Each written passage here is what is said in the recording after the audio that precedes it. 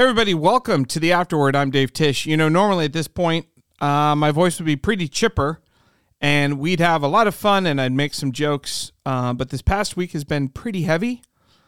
There's been a lot of news coming out of Nashville. You might have seen the story of the shooting in the school and the horror that unleashed upon not just that community there in Nashville, but across the nation. And I think just the idea of evil and the starkness of death, especially when it comes to 9-year-old kids, is really challenging. And again, I'm not trying to be heavy and I'm not trying to bring down the mood, but I think it's something that we just have to reckon with as humans. Like, what do we do with this? And I'm really grateful for Easter.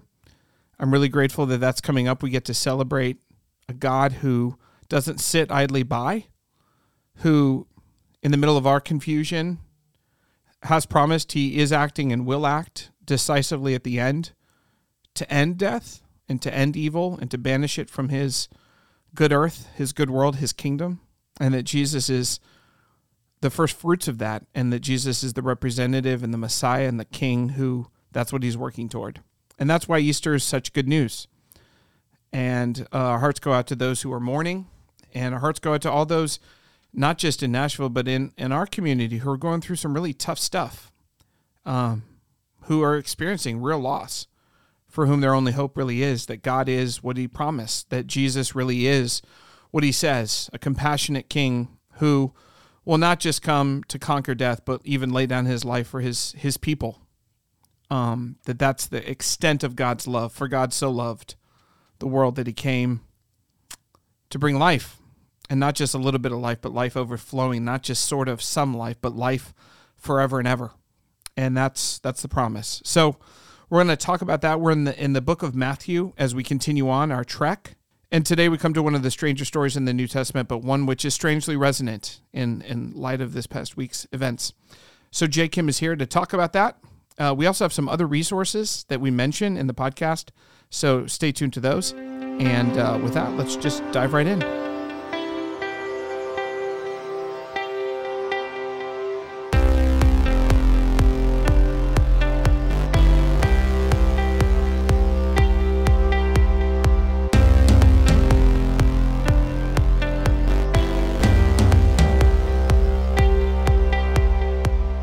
All right.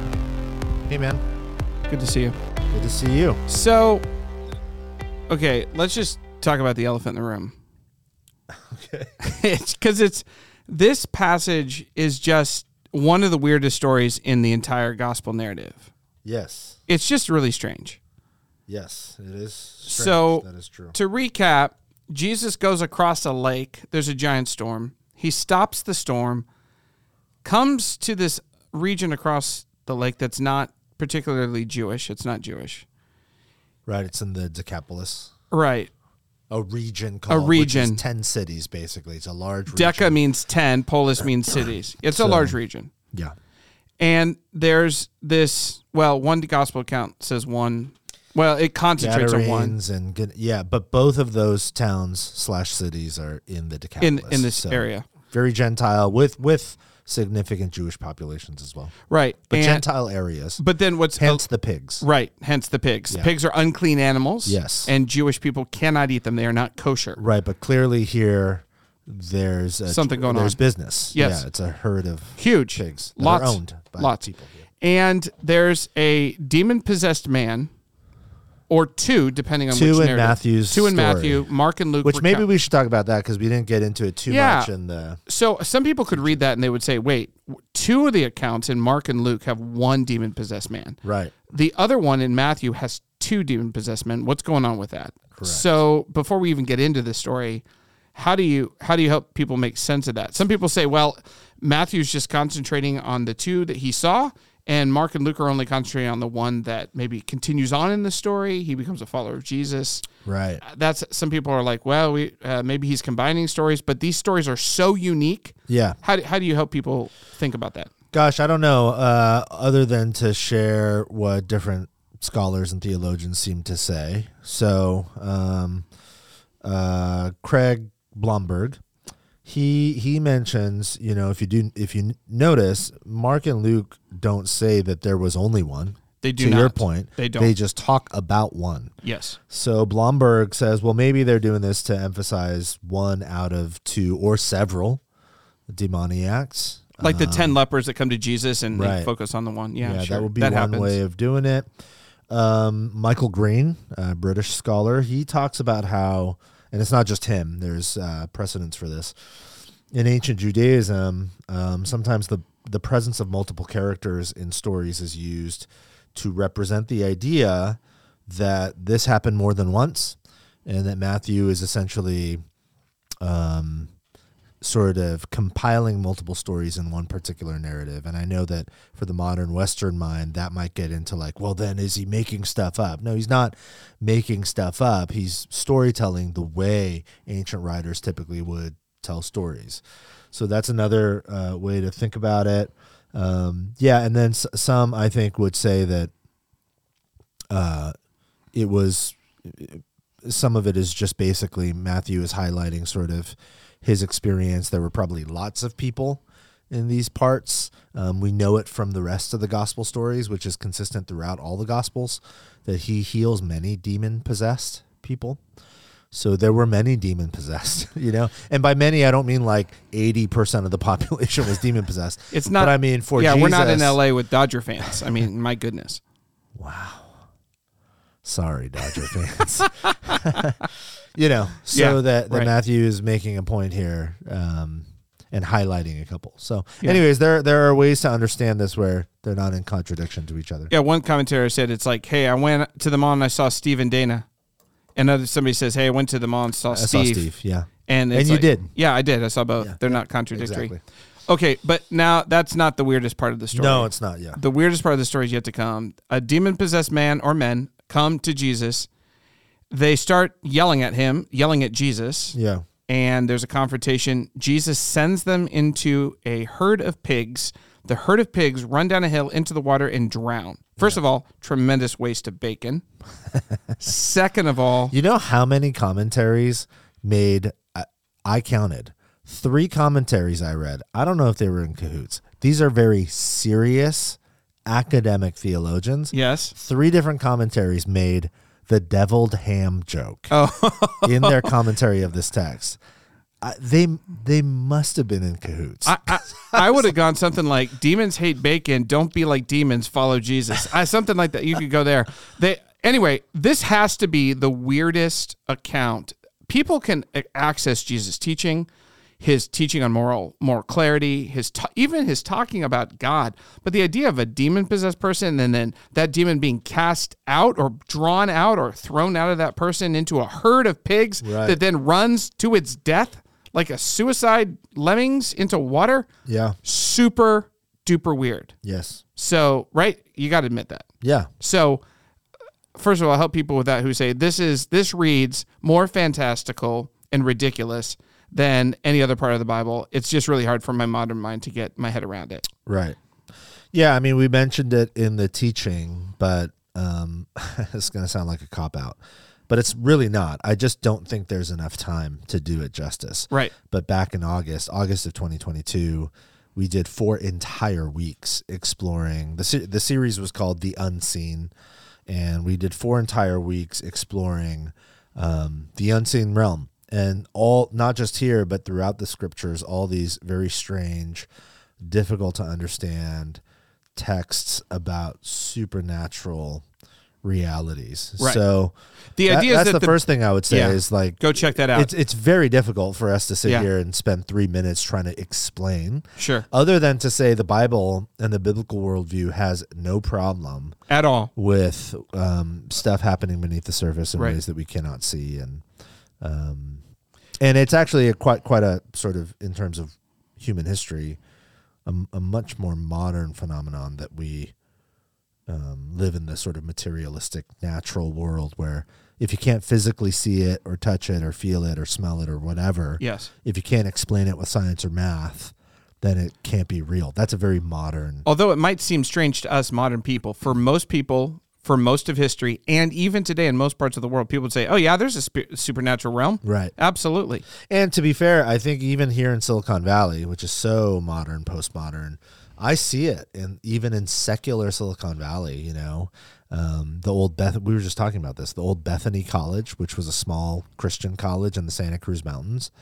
It got purchased several years ago. The school went out of business, went defunct, sadly, but the property, which is beautiful, got purchased by the wife of a major sort of tech tycoon in Silicon Valley. People you would consider very secular, but she purchased the property and turned it into a spiritual sort of enlightenment center. And it's not Christian, but it's very, air quotes, spiritual. So maybe there isn't as much of a rub against they're trying that to get access now. To some sort of sense. I think so. Yeah. I see that more when I talk to people who are not Christians. Like, there is actually a sort of increasing openness to the unseen. Right. So maybe it's not that far off for those of us who think about that too. But I guess on the other side of this, the idea of demon possession, and this is uncomfortable to talk about, but it just happened this week, is I think people are thinking about evil and where it comes from. Right. This past week, we had the Nashville tragedy and the shooting in the Covenant School there. Yeah, last week. Yep. Yeah, and that was, and I think people are thinking about evil. Can we eradicate it with laws? Is there a force that's bigger? People are thinking about that. And you've mentioned this too. In fact, this was kind of your original opening that we kind of pivoted because of the tragedy. You talked about two folks in World War I who came out of World War I with very distinct and different ideas about evil. And I think that might get us into the story because we're talking about demon possession and evil. Yeah. Yeah, World War I in France, there was this intense fighting in what is now called the Battle of Somme, and it was in Somme, France. Allied forces against the German forces. I think it happened in 1916, and there are these two very specific young men who fight in that battle on the same battlefield, one for the Allied forces and one for the German forces. And those two young men in their 20s at the time are Adolf Hitler and J.R.R. Tolkien.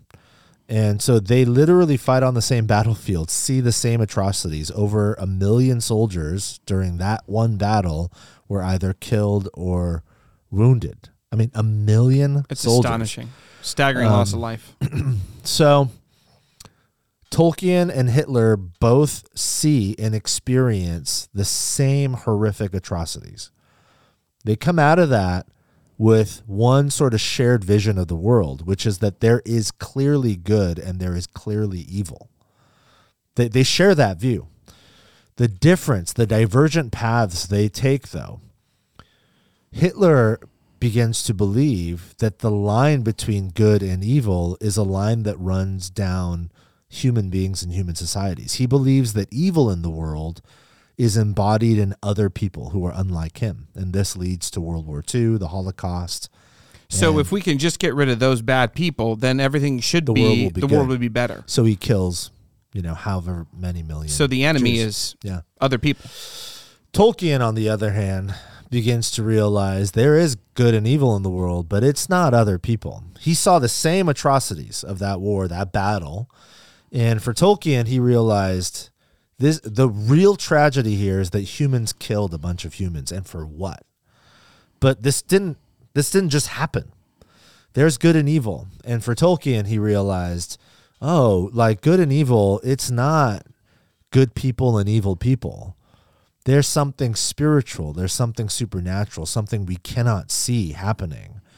And humans need to participate in the difficult work that may require sacrifice of us to partner with a greater good, for the greater good, and to partner with a power greater than us to vanquish evil in the world, because that evil is not other people, it's supernatural.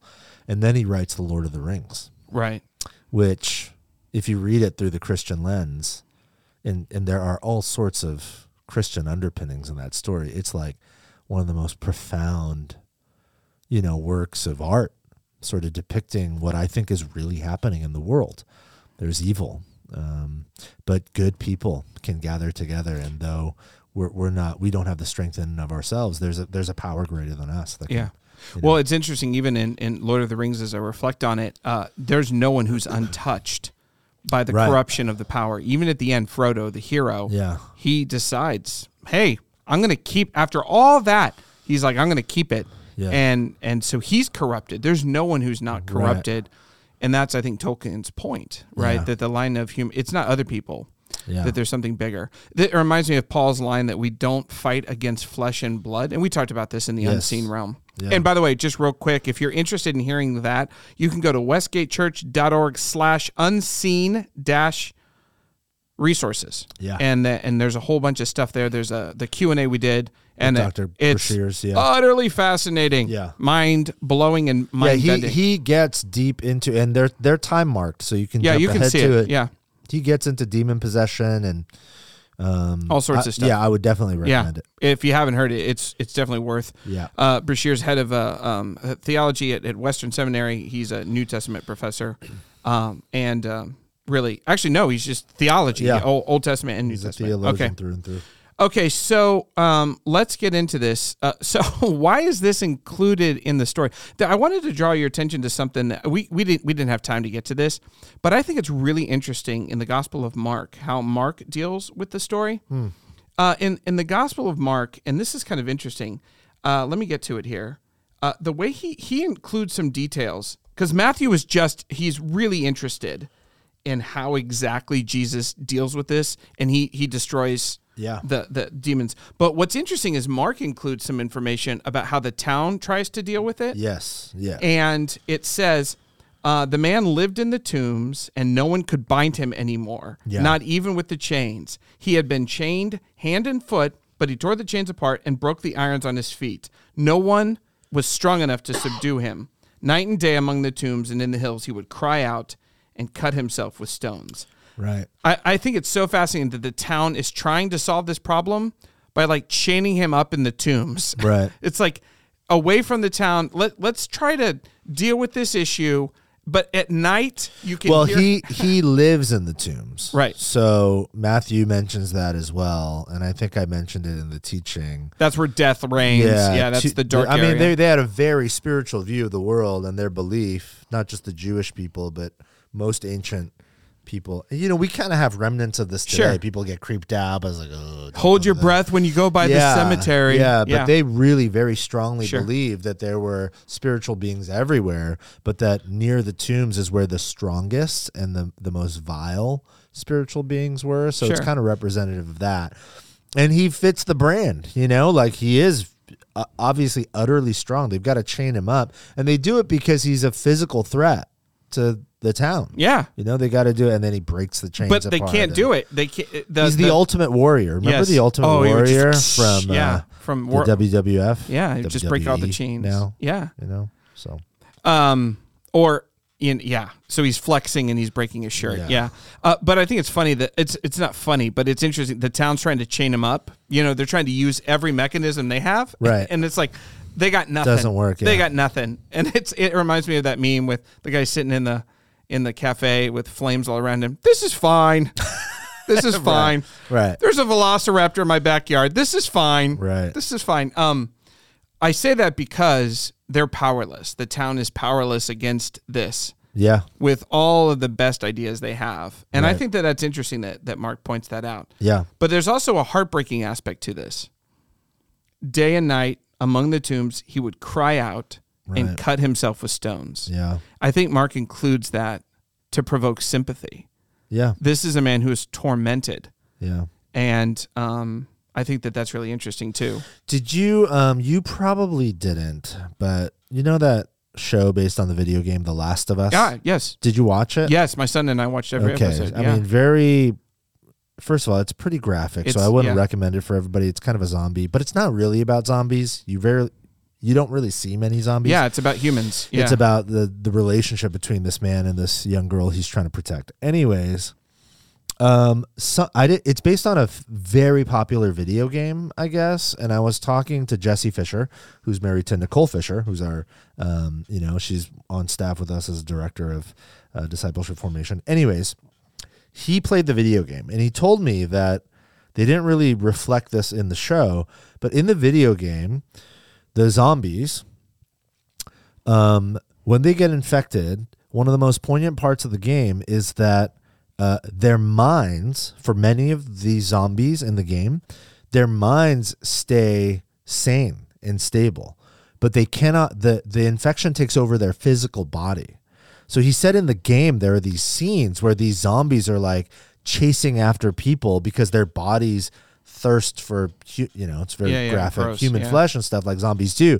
But he says there are these scenes in the game where the zombies are like crying and they're like in anguish because they don't want to do this, but their bodies are good. So I remember after talking to Jesse about that, I read these other passages and I just thought, he's tormented. Yeah. Maybe it feels like there is a little bit of the Imago Dei human left in there. And so he's cutting himself. It's like, it's very poignant. Yeah. The Mark and the Luke version of the story tells us they were like homeless. Because Mark and Luke really focus on the humanity of the man. And I love it at the end.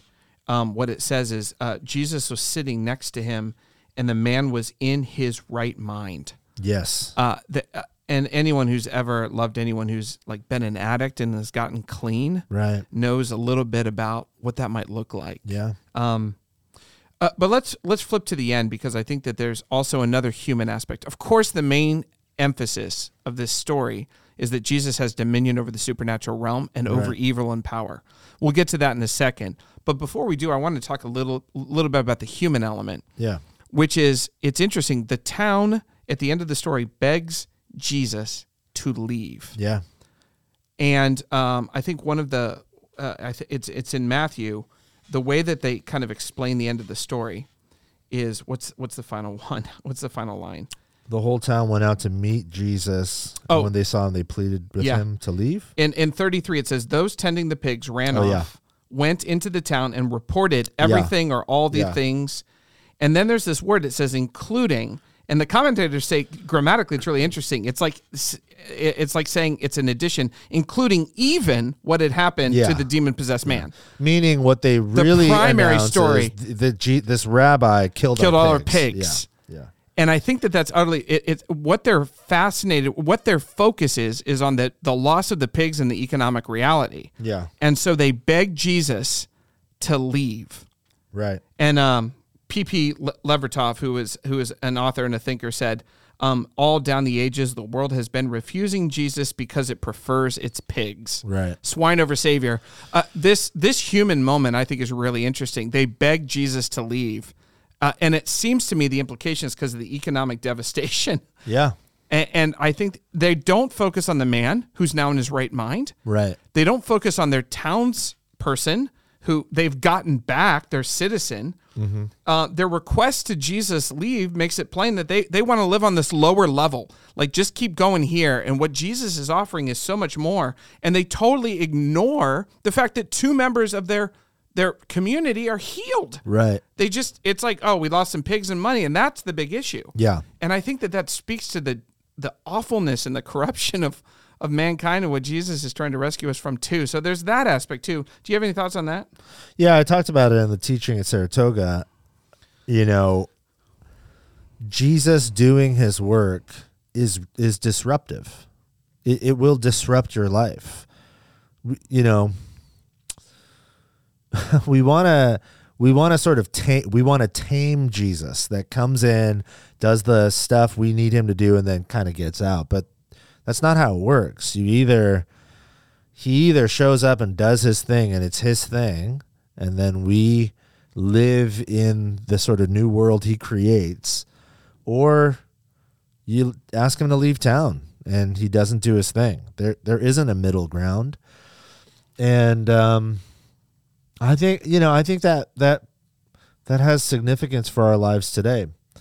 If Jesus is going to come and become the center of all things, then that means we are not the center of all things. Man, that means everything orbits around him, and so you either want all of his power or you want none of it. There is no, I do think that there's a sense in which the disruption that Jesus brings is pretty intense here. And I mean that in a good way and a bad way. it's deeply disruptive. I think it's beautiful because we get two guys back who were lost, and Mark even gives some more details about the anguish they were in. Yeah. And I think he wants us to see that. Mark and Luke for sure want us to see that. Right. But even in the town asking Jesus to leave, I think Matthew's trying to show us something. Yeah. That there's a rejection of Jesus that's head scratching to everyone who reads the story. Like, what? Yeah, but we can relate. Oh, I can relate. Not it's this, just head scratching. not this extreme, but we want the same most of the time. It's like, Jesus, can you just sprinkle a little Jesus fairy dust on these parts of my life, but don't disrupt it too much. Like, don't mess with my money, my stuff, my belongings, my trajectory, my plans. Just bless those things, bless them. Give me a little boost. But that's not how it works. Jesus is, he does his thing or he doesn't. Yeah. There's also in Mark 5, and I don't mean to keep pinging. I just think it's interesting, the extra information in the other gospel accounts. The guy begs Jesus to go with him. And Jesus says, interestingly, he says no. And he tells him, he says, Jesus did not let him go. This is Mark 5:19, but said, go home to your own people and tell them how much the Lord has done for you and how much he had mercy on you. Yeah. And he does. And it says that everyone in that region was amazed, which is another one of those words that keeps popping up whenever what's said about Jesus happens. When people hear, they're amazed. Yeah. And there's something really beautiful about that. He's not only, before he was he was like doing violence on these roads, right? I mean, the people couldn't pass by. And now he's like been completely reformed. And now he's a kind of a missionary agent. He's a disciple in absentia from Jesus. It's a really beautiful picture of the complete healing and the one around. Yeah, it's awesome. And it reminds me a little bit about when Jesus heals Peter's mother-in-law. What's her immediate response, right? We talked about this. Her immediate response is to go and to serve and to share, and this is what this man does. Yeah. So it's really fascinating. But again, the big point of this passage is that Jesus has power and authority over the principalities, and that's kind of leads us a little bit closer to Easter. Do you want to talk a little bit about Jesus being over the supernatural realm and the natural realm in back-to-back stories in Matthew? First the storm, then demon possession. The implications of Jesus having all of this power in Matthew. What's he trying to get us to see as people? Yeah, I mean, I think Matthew, as Jesus' biographer, Matthew's very Jewish, and he's writing, they think, to a primarily Jewish audience. So reading his biography through that lens, you realize over and over again, Matthew is trying to set Jesus up as the sort of rescuer that God's people had thought they were getting throughout their history with different people. The new Moses, the new Adam in some ways, although that's kind of a later allusion. So it's interesting too. I think all of this is building toward what this past Sunday was on the Christian calendar, which is Palm Sunday. And Mark at Saratoga mentioned that a little bit. And Palm Sunday is the Sunday before Easter, when we remember that Christ entered Jerusalem as a king, but a king coming on a donkey, and as a king coming not to lord it over his people, but to die for his people. Nobody else knew that, but that's what was happening. So, and the sort of symbolism of palm branches for the Jewish people was a symbol of independence and freedom. And that's what Jesus does over and over again. He liberates these men from their possession, to their demon possession. They were enslaved to these evil powers and principalities, and Jesus frees them. So he is the great liberator, just as God liberates his people out of Egypt through Moses. Matthew very intently is setting up Jesus. One of his motifs is that Jesus is the new Moses. And so you see Jesus exercise his power for the sake of liberation over and over again. And then Easter is the culmination of that. We are liberated because Christ defeats our oppressor, which is sin and death, by dying and then rising again in resurrection. So in some ways, everything connects to Easter. Doesn't matter what time of year, what text you're teaching. It's all sort of pointing toward death, burial, resurrection, ascension. So you quoted this, I did too. Rodney Reeves's commentary. He says, for Matthew, the point of the story is this: it's time for the kingdom of heaven to invade earth. Time for evil to relinquish its death grip on God's creation. The king's come. He's got power.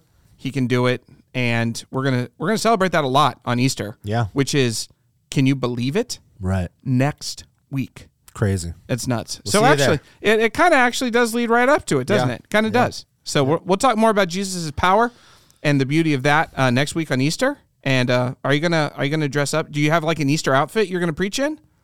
Like something bright? Has Jenny bought something? Maybe bright green bow tie? No. Something really pastel? I don't think so. Bright pink, maybe? I still have time. Maybe we could coordinate, you and I. Who knows? Maybe we'll coordinate. They have to show up to find out. Yeah, it'll be great. One of the many mysteries. All right, well, thanks, Jay, for being with us. Talking about demon-possessed bacon. Yes. Next week. Deviled ham, according to scholar and theologian Craig Keener. What a dumb joke. All right, well, we'll talk to you soon. Happy Easter almost. Yes. All right, talk to you soon.